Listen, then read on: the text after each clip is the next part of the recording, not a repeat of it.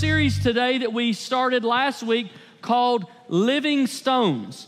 And what I want to do, this is a little different kind of series, so what I want to do is just recap a little bit of what we covered last week to kind of give us the same foundation that we started on. We've basically said it's in our relationships with other Christians that we build a dwelling place for God. So in other words, if you're serious about pursuing God, you have to be serious about pursuing relationships with His people.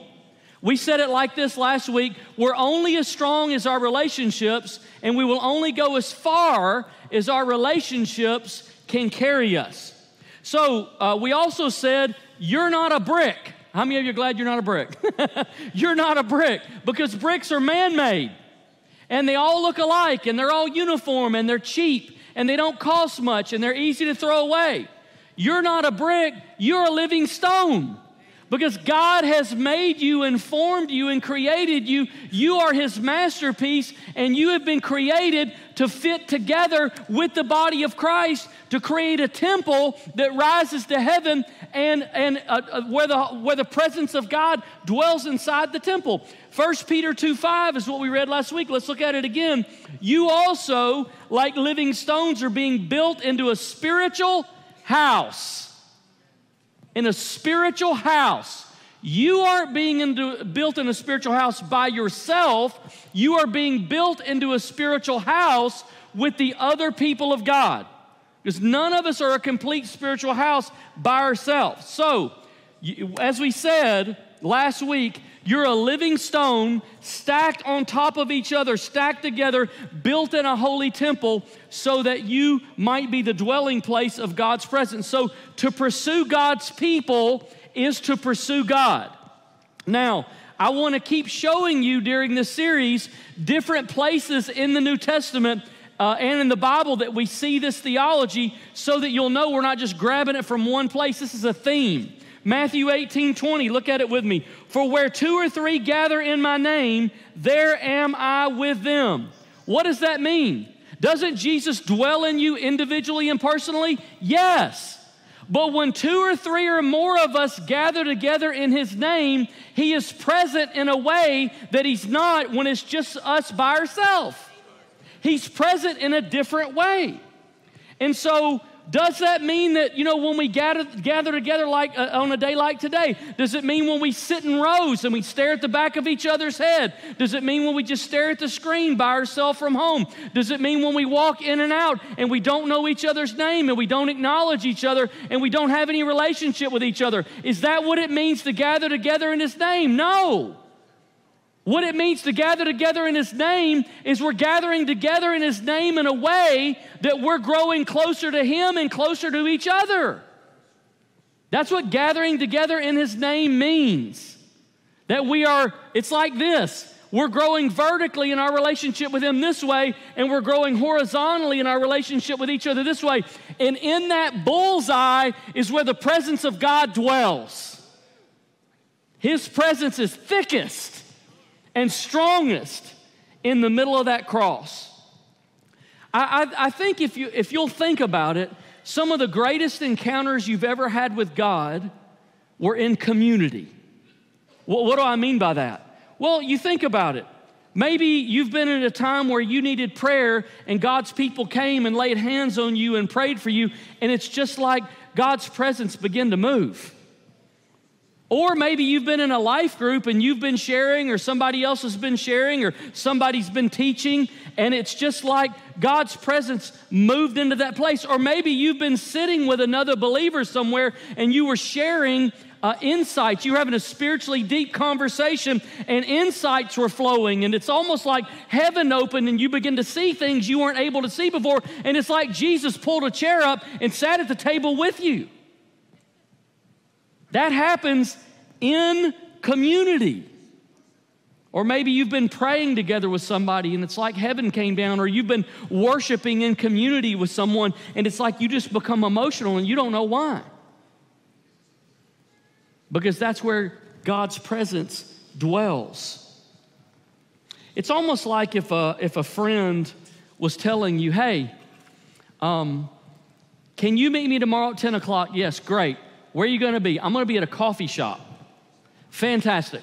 And then you go over to the mall looking for him. And then you get mad at him because he wasn't there. And then you call him, you say, hey, where were you at? I was looking for you at the mall. He said, why are you at the mall? I told you I'd be at the coffee shop. That doesn't make any sense, does it? But this is the same thing that we do sometimes. Jesus tells us exactly where we can find him. And then we go looking for him somewhere else. Where does he say we can find him? Where 2 or 3 or more are gathered in my name, there I am with you.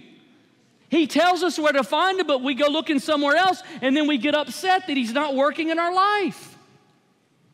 I think we have a misunderstanding sometimes about our experience and encounter with God. I see a great mistake that we sometimes make. We sometimes subconsciously believe that our experience or our encounter, our meeting with God boils down to, like, is the worship team prepared? Man, like they were prepared today.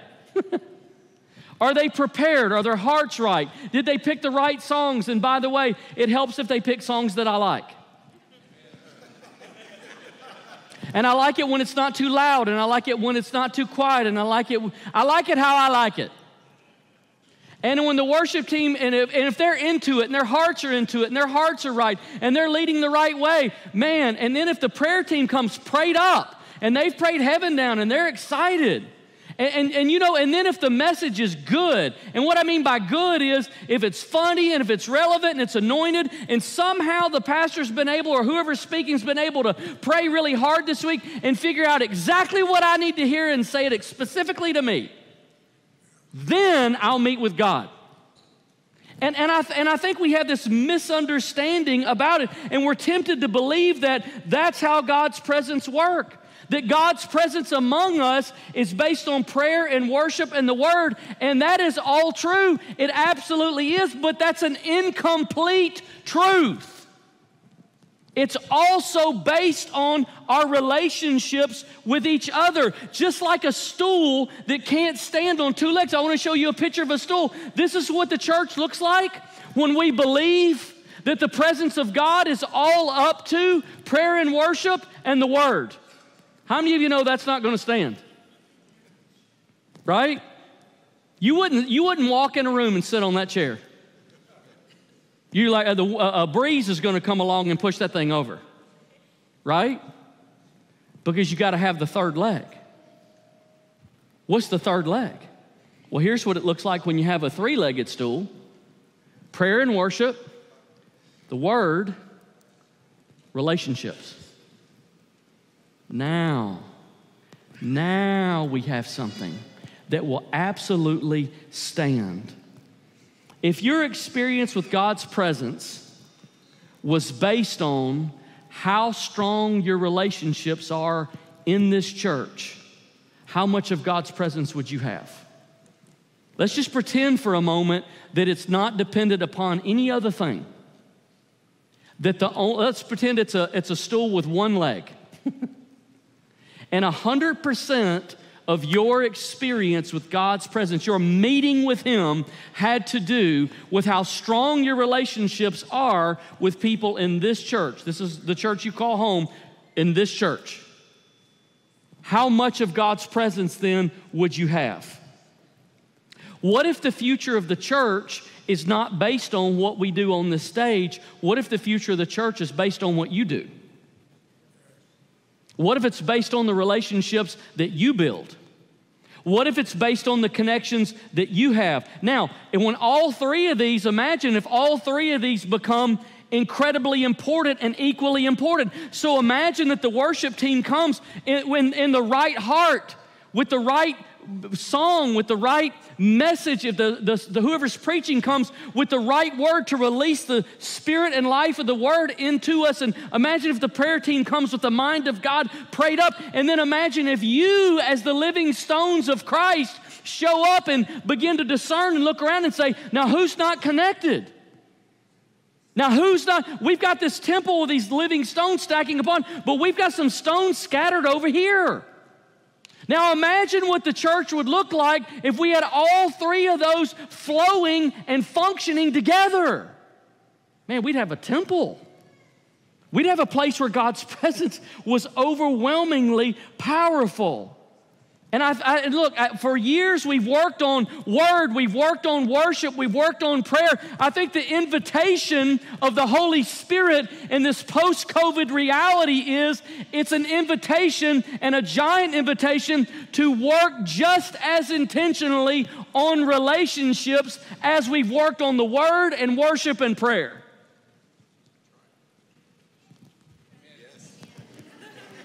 Four of you are with me.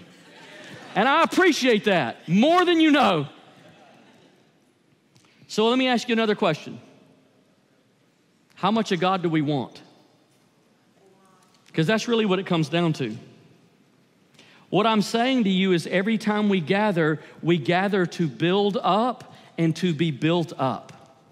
Right? We gather to build up and to be built up, and we all have a responsibility to build up the relationships in the church. I don't know how you can read the New Testament any other way. But it takes humility to acknowledge that I cannot become everything God wants me to become without you. It takes humility. I have to acknowledge that I can't just go off by myself and build my relationship by myself and be everything God ever intended for me to be. It's the 20-something in our church that says, I don't need the praying grandmother, I'm fine.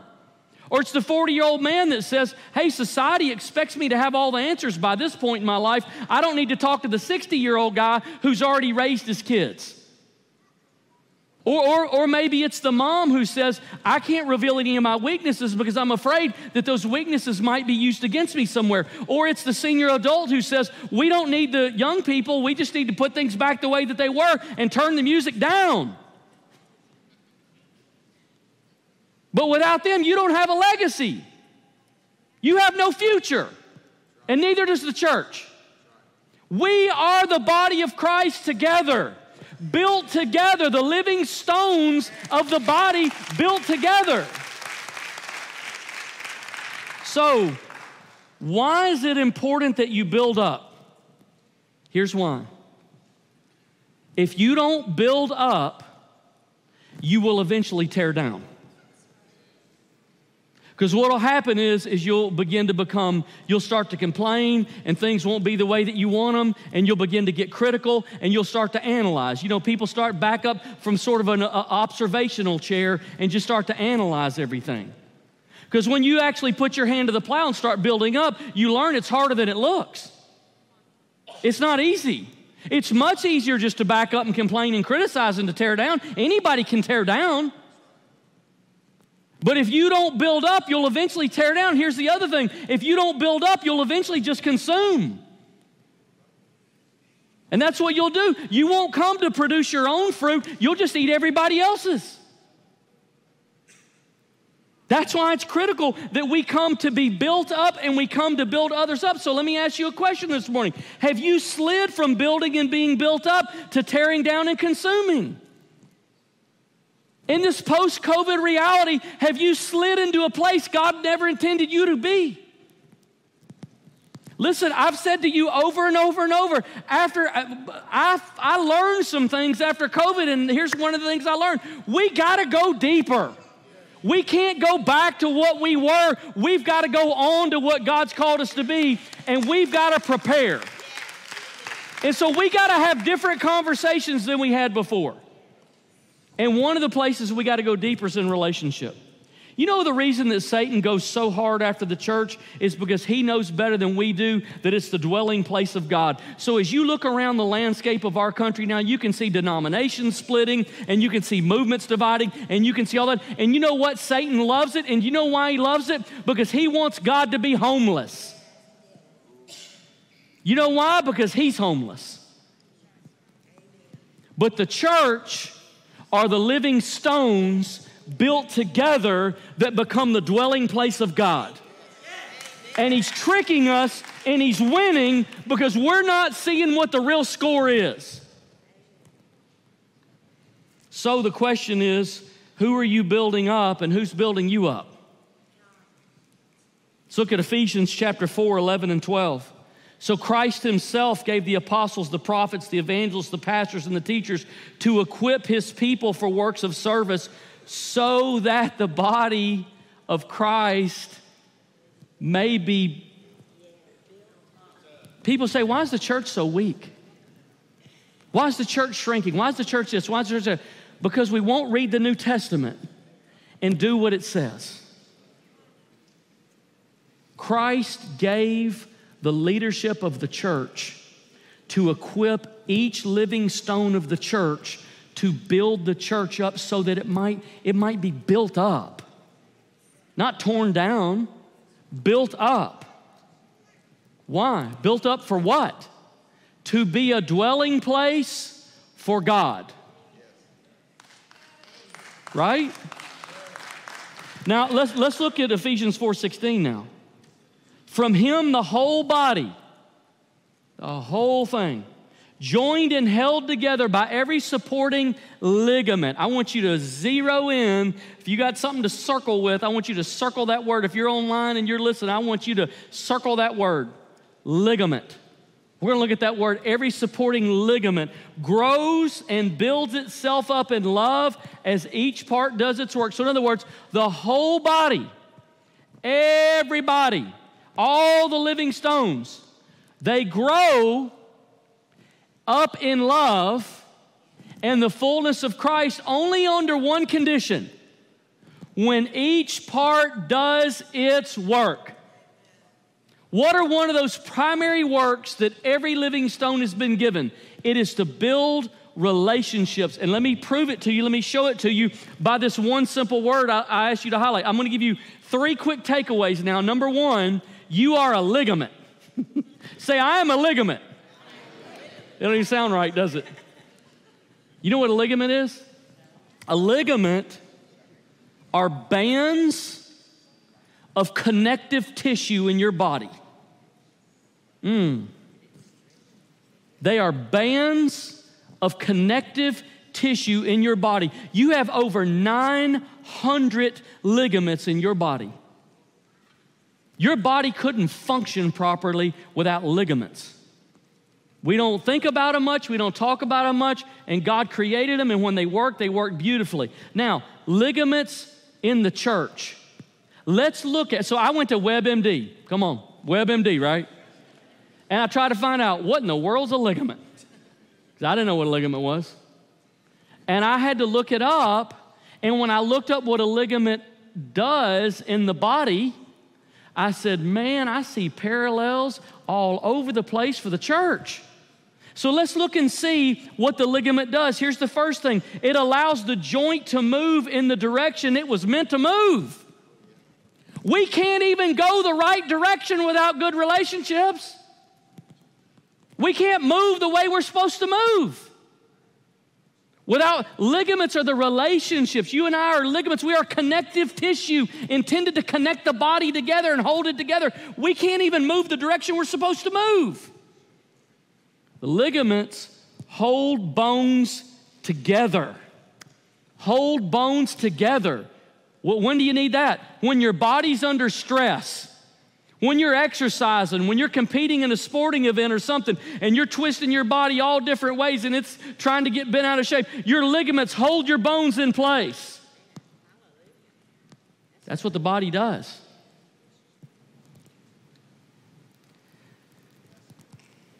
So, a couple of years ago, when George Floyd was killed, and the temperature in our nation rose, man, I thought, this is terrible. And I began to try to pray about that and think, what can I do? Because I knew that there were black children and black families and black teenagers and interracial families in our church who were looking at me as their pastor saying, what does the church say about this? How are we as believers supposed to interpret this? So I reached out to about 8 or 10 black leaders in our church, and I just said, would you meet with me and allow us just to talk about this. And they all came and we met. And we talked for, I don't know, at least an hour. It might have been close to 2. And I was able, look, I'm about as white as you can get. I'm a white guy. I've never experienced any kind of racial oppression for being white in my life. I don't even know where to start. But here's the thing, watch. I trusted them. And you know what? Those 8 or 10 people were able to share a lot of things with me that opened my eyes and allowed me to see some things I wasn't seeing yet. You know why? Because I trusted them and they trusted me. Now listen, the ligaments, when our country was at a boiling point, the ligaments held our body together because they were strong enough to endure when the pressure came. You can't wait for a crisis to start building relationships, because you can't build them in the middle of crisis because there won't be enough trust and the ligaments won't be strong enough to hold the bones together.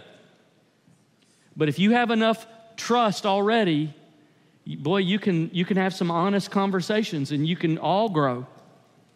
And I grew, and it helped me, and I think it helped our church. What else do ligaments do? Ligaments make sure that the joints don't twist. You know, sometimes people just get bent out of shape.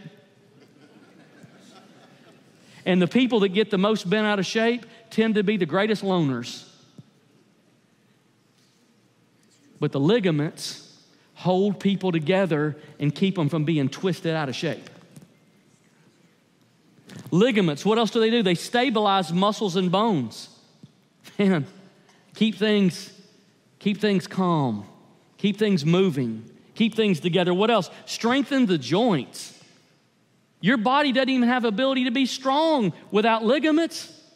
Ligaments are flexible enough to move, but firm enough to provide support. Without ligaments, you couldn't walk or sit down. How are you and I ever going to be a movement of hope? How are we ever going to move if we don't have strong enough ligaments? The church can't even be the church without relationships. We don't have one hope of being the church without relationships.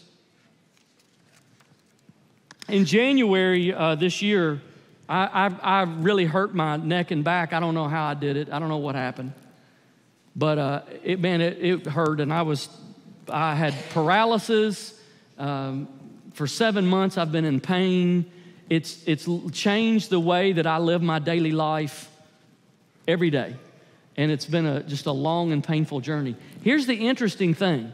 It happened when I was sleeping in the middle of the night. No doctor's been able to figure out what happened to me. I guess that was some kind of dream, I don't know, or a nightmare. But I just woke up all broken. But here's what's interesting. All the parts of my body that I had when I went to sleep were still there when I woke up. Just some of them were in a different place. They were there. The vertebrae were there. The tendons were there. The ligaments were there. The bones were there. All of it was there. The nerves were there. They're just out of alignment. And I think that's such a good picture of the church in the last 3 years. The church got hurt. And I don't really think that we've had the space to process that. The church got hurt and it got thrown out of alignment. And we just backed away in isolation and kind of got separated and disconnected, and it threw us out of alignment. All the parts are still there. Now, all of mine aren't. I had disc removed, but in the church, all the parts are still there. They just got to be reconnected and realigned. See, and maybe you're here thinking this morning, what do you want me to do? I'm here. I'm online. I'm watching. I'm listening. I'm hearing. What do you want me to do? I'm here. I showed up. It's not about are you here, are you not here. That's not what it's about. It's about are you connected and are you aligned and are you building others up and are you being built up? That's what it's about. That's what it's about. It's not just about being present. It's not about attendance. It's about ligaments. It's about connective tissue.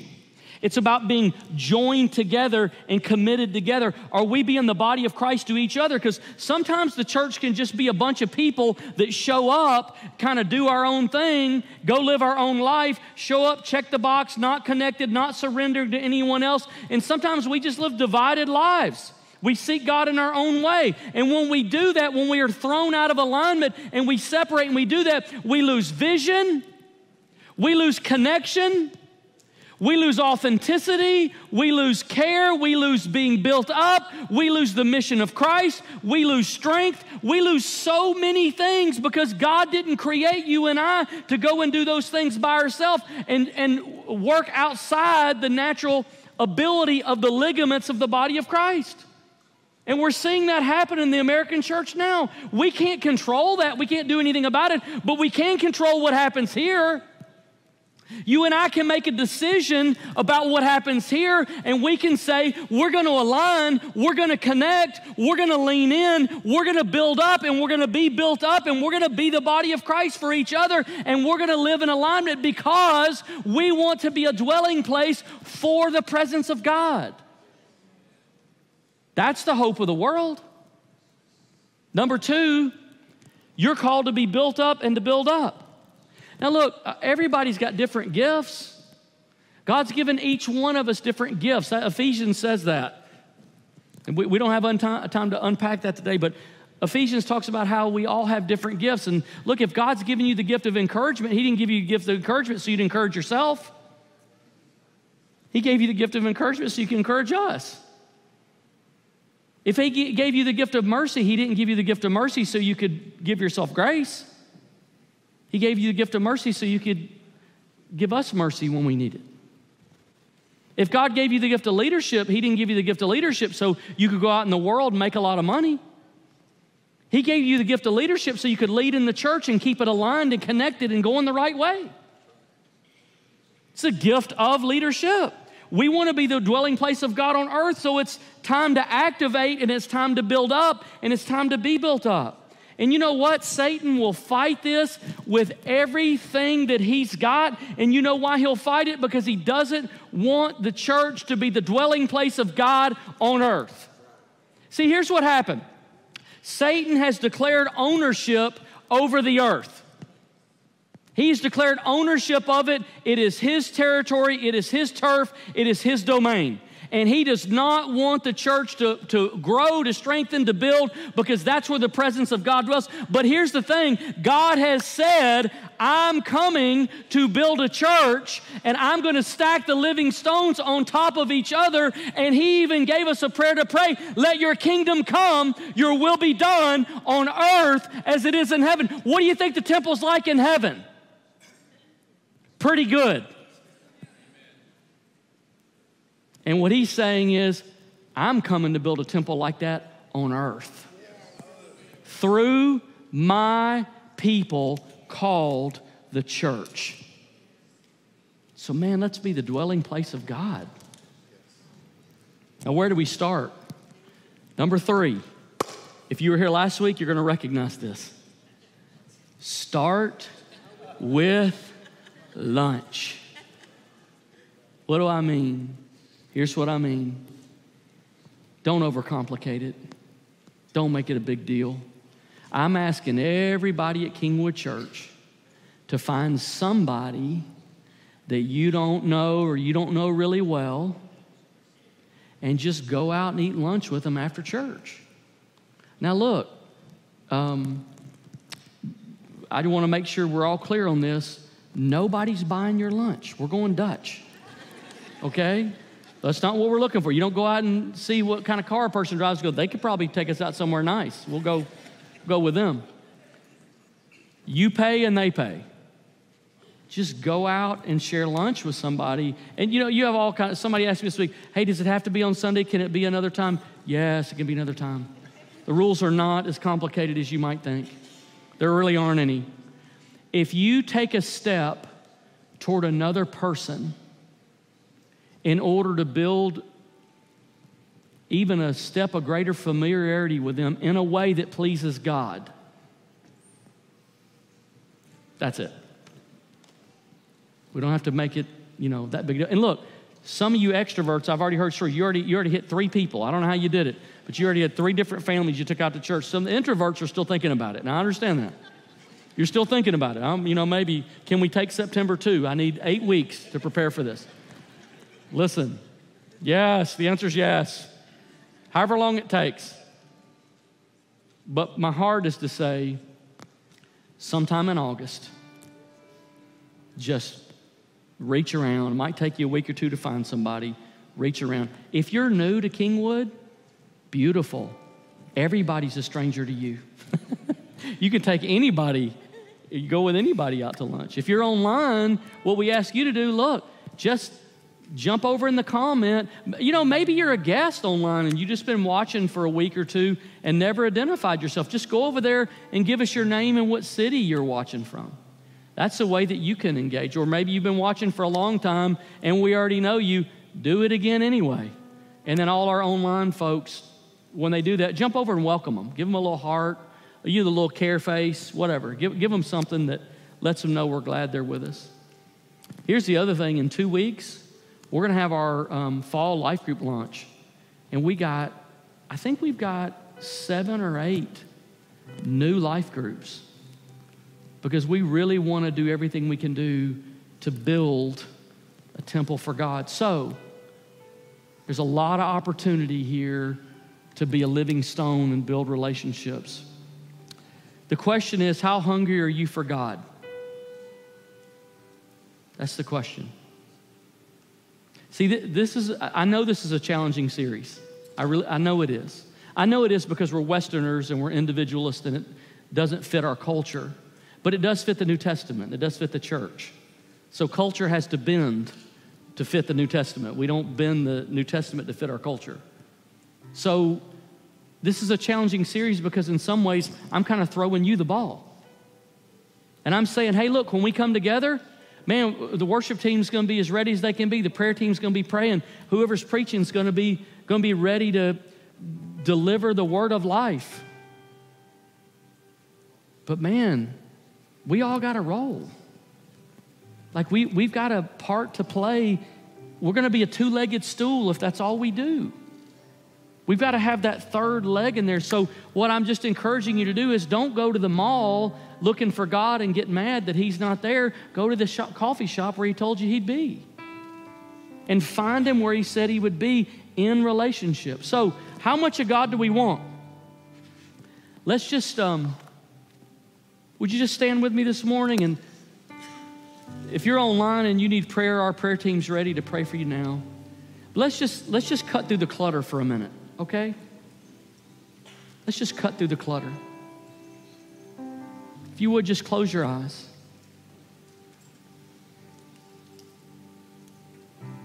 What is the Holy Spirit saying to you? That's the question. What is the Holy Spirit saying to you?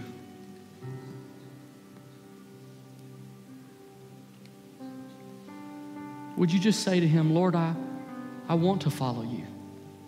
I want to hear you. I want to be close to you.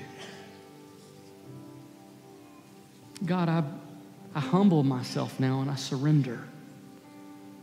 And I ask you to move not only in my life, but I ask you to move in this church. I ask you to move and build a temple here. And I want to be part of that.